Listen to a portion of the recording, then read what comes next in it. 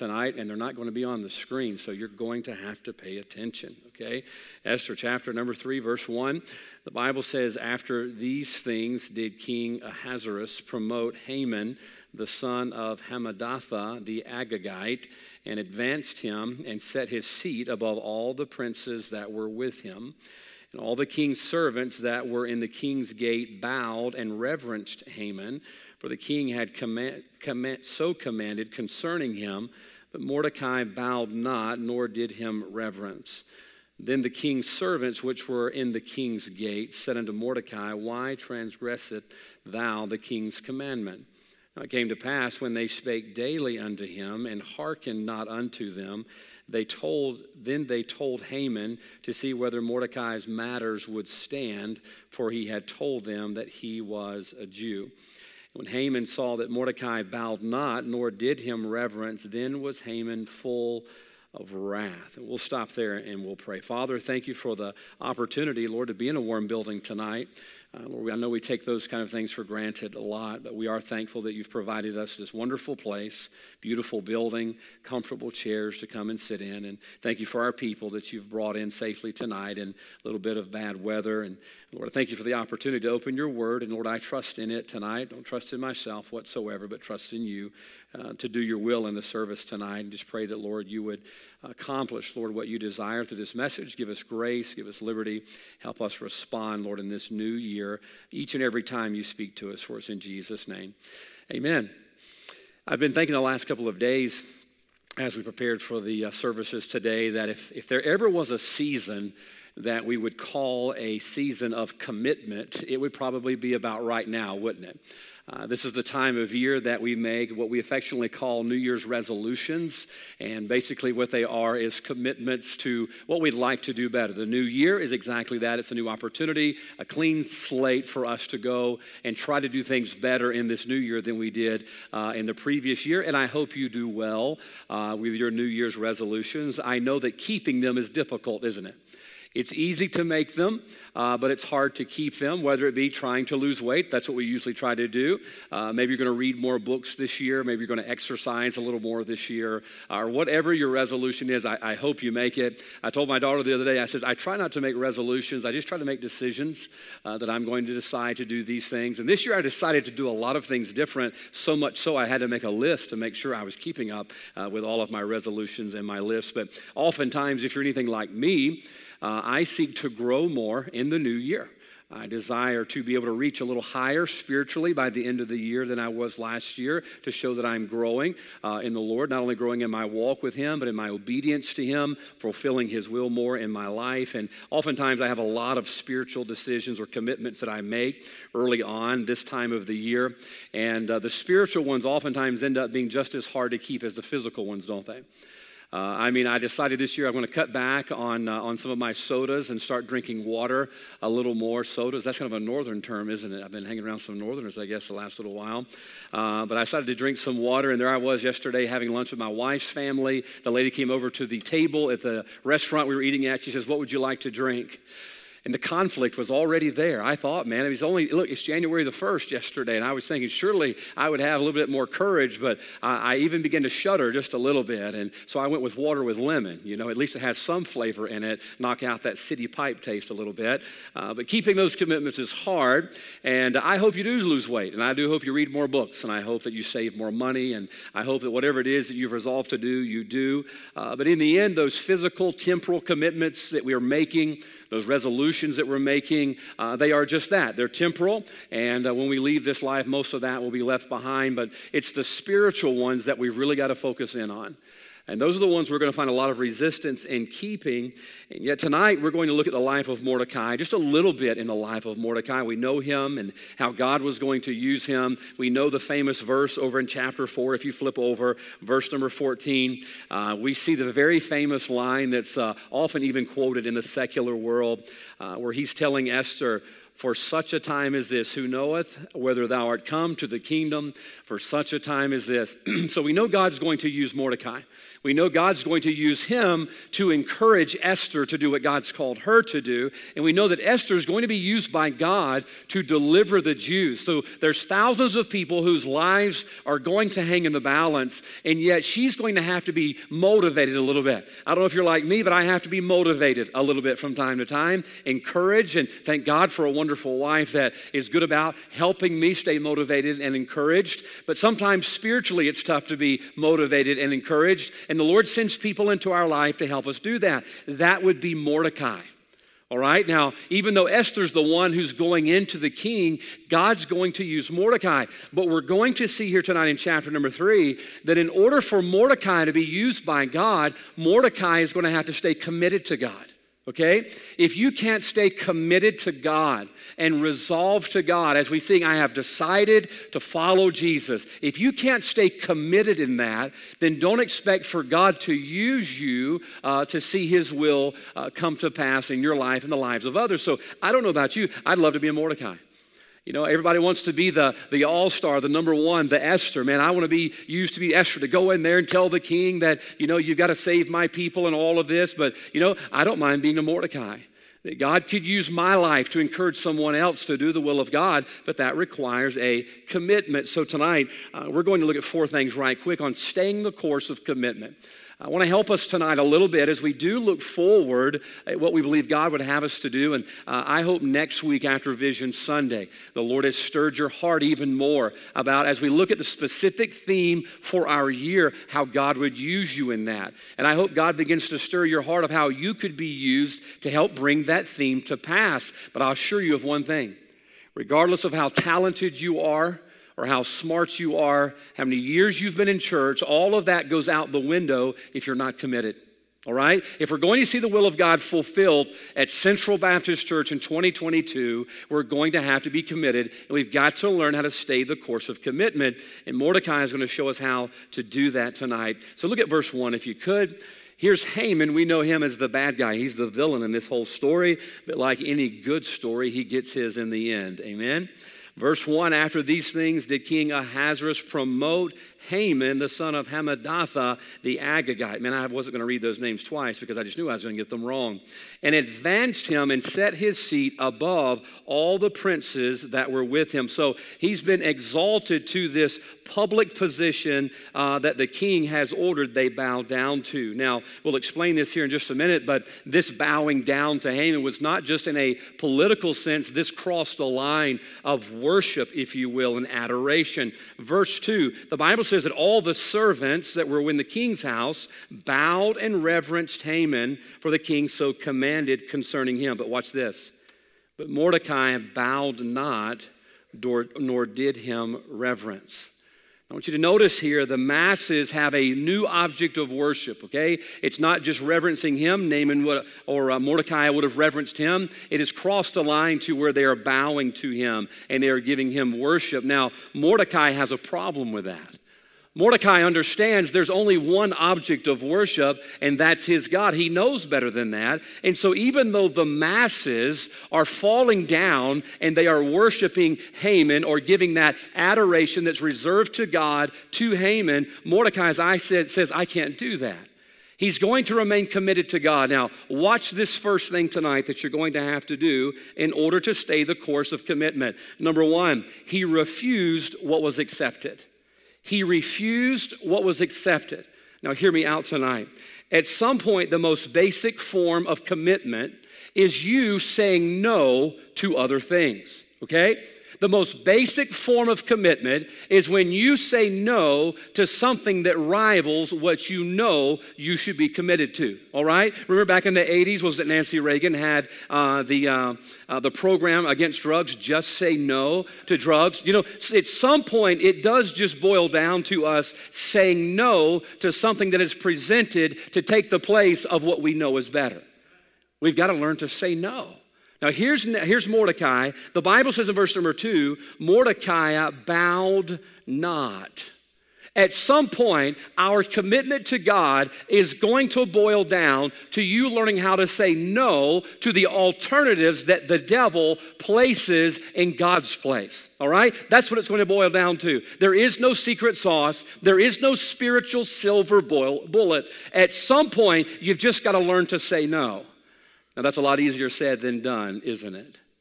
I think about my wife. I was thinking about it in a joking manner this afternoon that we've been married almost 17 years. Yesterday was her birthday, and I was scrolling through my pictures to put a post up for her birthday, wishing her a happy birthday, and I didn't get all of permission for all of the photos that I posted, so throw that disclaimer out there. She didn't sign off on all of those, especially the one with her tongue out. That's why I made it the last one on the list, so now you can go back and look and see it if you didn't scroll down that far. But I was thinking about my wife and all the places we've been and all the things we've got to do together and how God has allowed us to serve together in ministry and planting the church in Louisiana, and we lived in our camper, and we moved around a little bit, and now we're here. And boy, all the things that have happened since we got married. And do you know where all of that began? It began in July of 2004, when me as the camp director became interested in this young lady who came to work at our camp. But I wasn't sure if she was interested in me. And I thought the right thing to do, look, if you're a real man, you're going to go talk to the girl's dad. You're not just going to ask the girl. You're going to go ask her dad first, right, dads? You're going to, amen, good, nice. I thought it was going to be an easy slam dunk, amen there. I didn't know that we were that scared of our children, all right? So I thought I was going to go ask her dad first. But before I asked her dad, I had to find out, are you interested? And so you know the story. I took her down to feed the fish, and we're feeding the fish by the pond. And I said, hey, I'd like to get to know you better. I said, but I'm going to go talk to your dad. But before I talk to your dad, do you think that would be a good idea? She says, I think that'd be a good idea. And I think about all of our life that has transpired in 17 years, all because she gave me the time of day that day on the bridge. I don't know what I would have done if she'd have said no. But she said yes. And once she said yes, it was over from there, man. I flipped the switch, and she thought I was the most romantic guy in the world, flowers and gifts and all these good things. And all of that happened because she gave me the time of the day. Now, can I tell you tonight, your commitment to God is only as good as you learning to say no to something else that seeks to take the place of God in your life. You've got to learn to say no. So here comes Mordecai, and everybody's falling down. Can you imagine how he felt? Here's Mordecai, and here comes Haman, and he was a cocky guy. You read about him in your Bible. He was a cocky guy. And here he comes riding through. I'm sure his nose was pointed and high in the air as he probably would have drowned if it started raining. And that nose is pointed up there, and all of a sudden everybody starts falling down. Everybody has accepted the fact that we're going to bow down to Haman, and yet here comes Mordecai. He's all by himself, standing there. Now, what's at stake here? What's at stake? Well, there's a commitment at stake that if God's going to use Haman in chapter number 4, Haman's got to stay committed in chapter number 1. And sometimes the hardest part of staying committed is refusing what everybody else accepts. That's not just something that deals with our teenagers. Moms and dads, we have to deal with that as well. And oftentimes we fail because we accept a substitute for what we know is right. You think about it tonight. The children of Israel thought they would substitute a golden calf for God. How did that work out? Didn't work out too well. You think about Judas. He thought he would substitute a bag of silver for the very Son of God. Didn't work out for Judas very well. But look at those people that were successful. We have Daniel and the 3 Hebrew boys who they were given a substitute to worship. And they says, no, we refuse to worship what everybody else accepts. Seems like it turned out all right for those boys. Why? They refused. I think about Joseph. I love the testimony of Joseph. One of the first books I read when I was a teenager all the way through, not just skim through the pages, was on Joseph, a man of character. And you read about how Potiphar's wife kept throwing herself at Joseph, and Joseph kept refusing, and Joseph would go on to be used of God because he maintained his commitment because he refused what everybody else accepted. Now, folks, we got to get this tonight. We're looking forward to the year, and we're excited about what we want to do, and we're looking forward to who we could become through the power of God in our life, and all of that's great, but all of that goes out the window if you can't stay committed. You've got to learn to refuse what everybody else accepts. That's why God used Moses, Hebrews chapter 11. You know it well. By faith, Moses, when he was come to years, refused to be called the son of Pharaoh's daughter, choosing rather to suffer affliction with the people of God than to enjoy the pleasures of sin for a season. Moses had a decision to make. Am I going to be committed? In order for him to stay committed to God, he had to refuse to be called the son of Pharaoh's daughter. Can I tell you, I think we'd all be surprised at how many of us would give in to the temptation to be called the son of Pharaoh's daughter. Because a lot comes with that. And yet Moses refused to accept it. Therefore, he was able to be used of God to lead 3 million people out of captivity. Now, here's what I wonder tonight. What is God desiring to do with you and I individually and then collectively as a church in this new year if we just maintain our commitment? But God cannot use us to further his will and his work if we can't refuse what the world accepts. Number one, Mordecai, and the Bible says he refused to bow down. And I'll tell you, one of the hardest things for us to do is to refuse what's widely accepted. It's hard. Look, teenagers, listen to me. I know it's easy to preach against you guys and at you guys. And you know I love you. I hope you know I love you. It's just as hard for us adults to refuse what's widely accepted as the teenagers. We feel peer pressure too. We just can't afford to keep up with it. That's all the problem is. We can't afford to look stylish, and our bones are too weak to learn the newest dance, or else we'd probably be out there trying to do it too. I don't want to see any of you older folks out there on TikTok, okay? That would be scary. It's hard.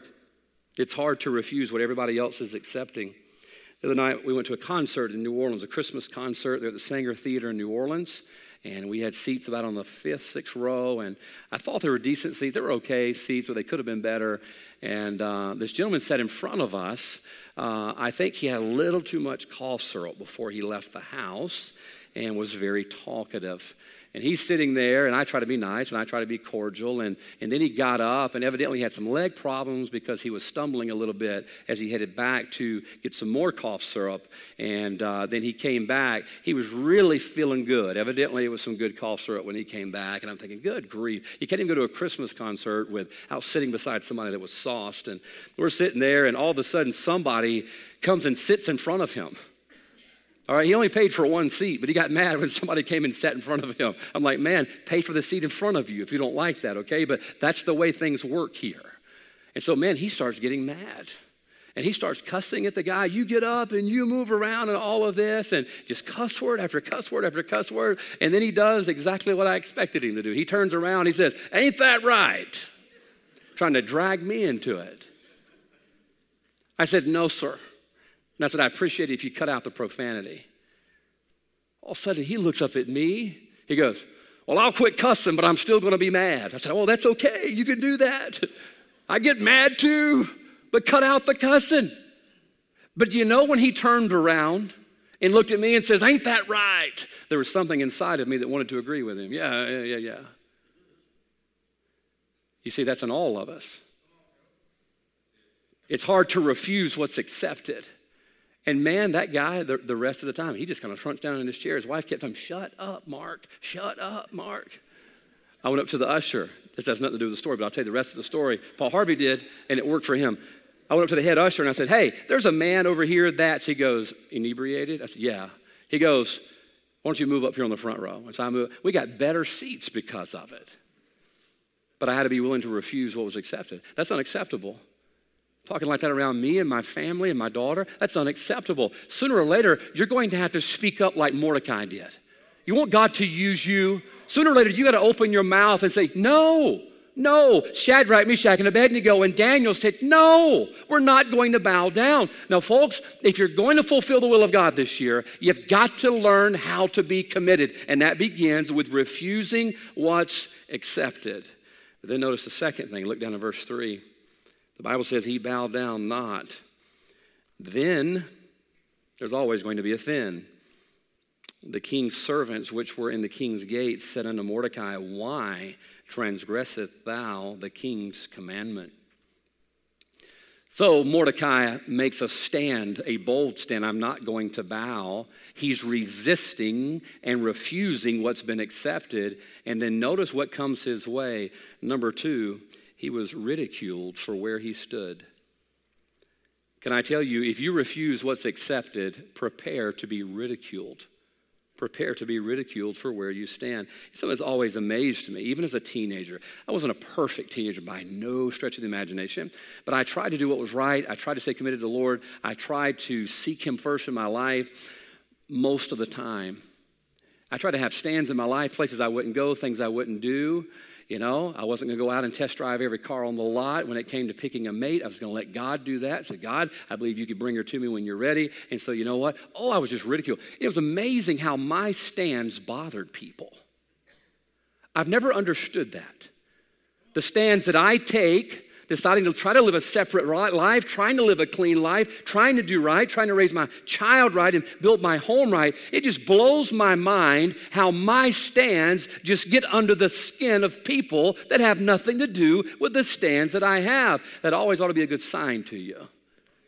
When you're resisting what's accepted, you're going to get ridiculed for where you stand. Now, this is important. You better prepare for this. Ridicule is one of Satan's greatest tools of compliance. Ridicule is one of Satan's greatest tools of compliance. What does that mean? Well, when you don't comply with what's accepted and go along with what's accepted, and you want to remain committed to God so that God uses you in your chapter number 4 to help motivate someone else in their faith, when you don't do that, He sends the posse after you to ridicule you for the stand that you take. Watch what they say in verse number 3. Then the king's servants, which were in the king's gate, said unto Mordecai, Why? Why? What are you doing? Why are you doing this? Why are you acting that way? Here comes the ridicule. And what he's trying to do is blackmail Mordecai into not being committed. Now, folks, I think we can all relate tonight. This is something we've all felt at least one time in our life, but ridicule is one of the greatest tools of compliance. Where do you think the government got it from? Yeah, you'll figure that one out later. 1 Peter chapter 4. Verse 12, the Bible says, Beloved, think it not strange concerning the fiery trial which is to try you, as though some strange thing had happened unto you. But rejoice inasmuch as you're partakers of Christ's sufferings, that when His glory shall be revealed, you may be glad also with exceeding joy. Listen to this. If ye be reproached, that's ridiculed, for the name of Christ, happy are ye, for the Spirit of glory and of God resteth upon you. On their part He is evil spoken of, but on your part He is glorified. What an awesome thought that I could be ridiculed or persecuted and that God could be glorified through that. Look, each and every one of us tonight, I think all of us hope that in some way we could glorify God with our life. Glorify means to bend back or reflect. All right? That something in our life would reflect upon God. Look, a little ridicule would be worth it to me.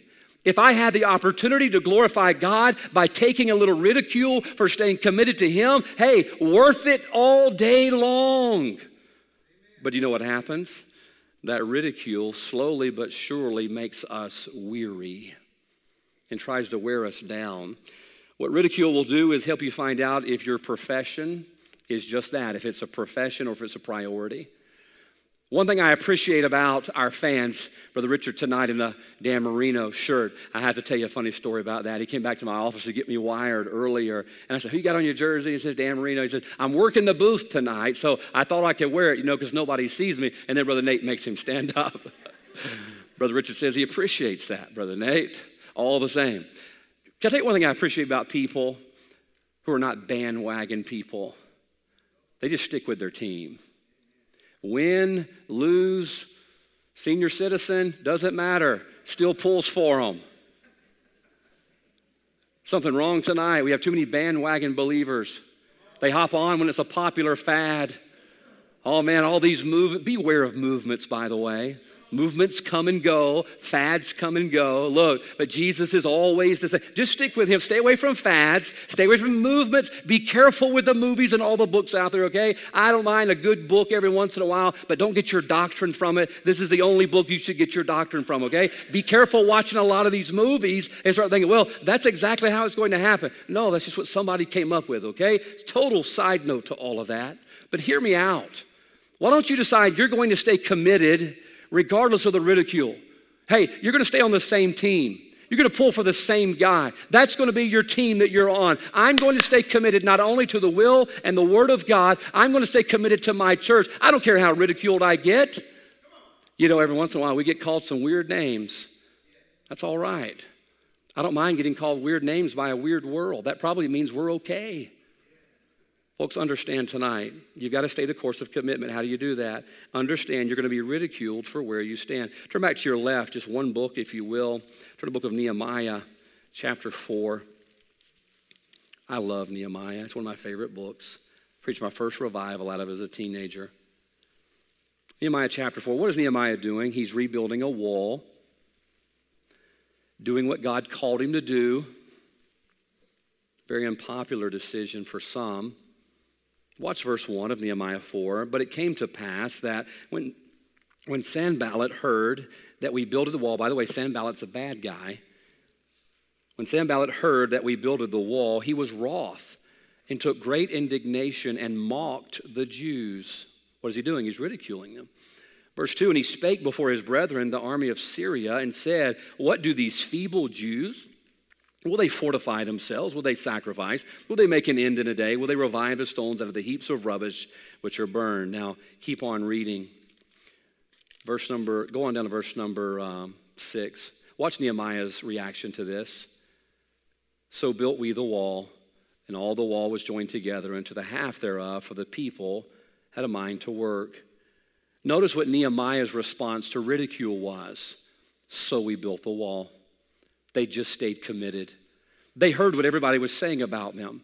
They heard how people said, you know, the wall's going to fall down. Even a fox will crawl up on it. It's going to fall down. And yet they says, so we built the wall. You know what that is? It's commitment. It's commitment. And God used Nehemiah to rebuild this wall, to lead the effort to rebuild this massive wall. You know the story, 52 days. Oh, what a feat that God did through these people, but it began with a commitment. If Nehemiah said, oh, dear me, I'm so sorry that we offended you for doing what God said to do, we're going to stop here, Nehemiah would have never been written about in the Word of God. And yet God used him because he remained committed in spite of the ridicule that came his way. Something interesting I found in study, I don't know that I've ever thought of this before. The word ridicule has the same root as the word ridiculous. It's the same root. I don't know if that's a common knowledge, but it wasn't to me. The word ridicule and the word ridiculous have the same root to them, meaning outlandish, a fairy tale, something that's not going to come to pass. And so I was looking up some things this afternoon that the world at one time called ridiculous. At one time, they called the Wright brothers' expedition to fly ridiculous. At one time, they called Alexander Graham Bell's attempt to build a phone where you could talk miles away ridiculous. I love this one. Ladies, listen close to this one. You'll like this one. In a 1966 Time magazine article entitled The Futurist, they were looking forward to the year 2000. In the magazine, the article claimed that remote shopping, while entirely feasible, will flop. It's ridiculous because women like to get out of the house, like to handle merchandise, like to be able to change their mind. Evidently, in the crystal ball of the world that day, they had never heard of Amazon. Remote shopping, I bet they never thought it'd be food and meals delivered right there to your door. Can I tell you something? Newsflash, the world's been wrong a few times. Be careful living by what the world calls ridiculous. We fly on planes. They call that ridiculous. We talk on phones. We carry phones in our pockets. There was once a time where they said the personal computer would be light years away because the first personal computer took up an entire city block. They said there's no way the masses will ever be able to have one of these in their home. Not only do I have one in my home, I have one in my pocket. They call that ridiculous. And yet, watch this. These are the same people that we get our guidance and judgment from. Oh, the world says that's ridiculous, so you know what? Living for God must be ridiculous. Oh, the world says living right and staying pure, that's ridiculous, so it must be ridiculous. The world's been wrong too many times for me to trust their judgment. The word of God is always true. Thy word is truth. Why don't we just stick with that tonight? Endure the ridicule for the stands that you take. Mordecai did. Turn back to Esther. Let's read it again. It says, verse 3, the king's servants which were in the king's gate said unto Mordecai, why transgresseth thou the king's commandment? So they come to him, they're ridiculing him for the stand that he takes. One of my favorite verses that I share with my daughter often is Ecclesiastes 7:18. Ecclesiastes 7:18, listen close. The Bible says, it is good that thou shouldest take hold of this. Yea, also, from this withdraw not thine hand. For he that feareth God shall come forth of them all. He that feareth God shall come forth of them all. There's a time in each and every one of our lives, I remember it particularly as a teenager. There's a time in all of our lives, especially when we're young, that we feel like the world's passing us by. And we feel like we're lagging behind. And we're not out there on the front lines and the cutting edge of fads and fashions of the world. And it makes you feel a little bit bad, doesn't it? That you feel like you're lagging back. You're not up there on the front lines of everything. But there's a promise in Ecclesiastes 7:18, for he that feareth God shall come forth of them all. What does that mean? Stay committed. He that feareth God shall come forth of them all. Right now, you may feel like you're being lapped by everybody else. Hey, just keep fearing God. Stay in your lane. Stay committed. Just stay the course. Stay on the road. You have a promise from the Word of God. You shall come forth of them all. Why? Because God's Word is truth. God's Word is not ridiculous. It's true. So number 2, notice he was ridiculed for where he stood. And then things are about to get stepped up a little bit, and I'm going to hurry. The Bible says in verse 4, now it came to pass when they spake what? Daily unto him. They spake daily unto him. So here's what happened. He refused to accept what was accepted. He refused it. He says, I refuse to accept that. And then we see him ridiculed for where he stood, but the devil didn't give up that easy. Satan's not going to give up that easy as we go into this new year. We've got to remain committed. Notice number 3, he was resisted for remaining faithful. The Bible says they came daily. There's probably not a week goes by that a wisecrack doesn't come my way for something I believe, something I've said, something I've preached, and that's okay. You know, part of the job is to be a target from time to time, and that doesn't bother you. But boy, when you have a sustained time of ridicule, that wears us down, doesn't it? It'll wear us down after a while. That's what the Bible tells us twice in Scripture, Galatians 6:9 and 2 Thessalonians 3. Be not weary in well-doing. You see, if Satan can't get you with that knockout blow, he's going to try to wear you down through resistance, constant resistance for the stand that you're taking. Prime example, I was thinking about him this afternoon, is Samson in Judges 16. The mighty man Samson, the Bible says it came to pass in verse 16, when she pressed him daily with her words and urged him so that his soul was vexed unto death. You know who we're talking about? Samson. Samson. You know the stories, the accounts, the facts? The guy who stole the gates of his enemies? Caught all those foxes, tied their tails together. I mean, classic. And yet here he is, vexed unto death. What are they doing? Are they waterboarding him? Are they torturing him? What are they doing to him? It's what we know as the daily press, wearing him down, trying to break his commitment. And she got him. She got him. Can I encourage you something tonight? When you refuse what's accepted, you're going to be ridiculed for where you stand. And then if they don't get you on the ridicule, here comes the resistance for remaining faithful. Be careful, by the way, of the company you keep if they are those that are wearing down your commitment to what God has called you to do. You know, we use the word too flippantly in our world today, friend. You know, we have all these friends on Facebook. My wife, I was so ashamed the other day, she said, hey, who is that guy that liked your post? I said, I don't know, it's just a friend on Facebook. Think about those words. I don't know who he is, he's just a friend on Facebook. A friend is not someone who's going to discourage you from your commitment to God. They're going to encourage you in your commitment to God. That's why Proverbs 19:27, it says, cease, my son, to hear the instruction that causeth thee to err from the words of knowledge. Quit listening to it. You better get away from any influence that wears down your resolve to stay committed to the cause of Christ, because if they break your resolve to your commitment, you'll never have your chapter 4 where God uses you to be a blessing to other people. Number 3, he was resisted for remaining faithful. And then finally, I want to end on a high note, okay? If you look down to verse number 4, the Bible says, now it came to pass when they spake daily unto him, and he hearkened not unto them. Oh man, what a testimony. He hearkened not. That they told Haman to see whether Mordecai's matters would stand. Now notice that last line. This is a terminology we don't use in our normal vernacular.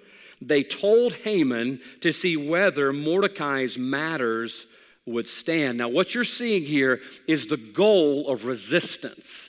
Satan is going to resist, and he's going to ridicule. But notice the Bible says they're trying to find out if his matters would stand. Do you know what that word matters means? Resolve. Resolve. Number 4 tonight. The way that we stay the course of commitment. Notice Mordecai, he was resolved to what was right. He was resolved to what was right. Now here's what's amazing. That word matters is not one we use a lot in that term, to see whether Mordecai's matters would stand. But that word matters means resolve. And I thought to myself, isn't it amazing that our resolve shows what matters? Think about it. They kept resisting him and ridiculing him and pressuring him and trying to break his commitment. And they kept doing it. Why? To see whether Mordecai's matters or his resolve would stand. Do you know what that tells us? The things that we stay resolved to matter. The things that we stay committed to matter. I've mentioned this a lot of times lately. Been busy the last couple of years. Haven't got to fire the first bullet at anything. And I love to hunt. But I haven't been able to go. Just kind of been busy. A lot going on. I didn't have to be committed to that. Why? It doesn't matter that much. But even though we've had a busy couple of years, I've stayed committed to my wife. Do you know why? Because she matters. She matters. You see, your commitment and your resolve is going to show the Lord what really matters in your life. We can say, boy, let me tell you, God first, God in our country first, and we can say all of that, but our resolve really shows what matters. That's why the devil tries to break our commitment through ridicule and through resistance. I think about Shadrach, Meshach, and Abednego, how quickly they answered, we are not careful to answer thee. We are not careful. You know what that's called? Resolve. Do you know what that means? It mattered. Now, folks, right now we have a lot of resolve, or at least we think we do. We just made commitments yesterday, all right? They're fresh out of the oven, and I hope you haven't broken them yet, okay? And we've made them now. But can I tell you, the longer that you stand for what is right, and the longer you refuse what's accepted, here comes the ridicule. Then the resistance. And you better have a resolve. You better have a resolve. And so now's the time where we make the commitment to what really matters. How do we stay the course of commitment? We refuse what's accepted. Understand ridicule and resistance are coming our way, but we keep our resolve. Now why? What's the whole point? Remember who we're talking about. We're talking about Mordecai. The guy who would go up to Esther and say, who knoweth whether thou art come to the kingdom for such a time as this. What a tool.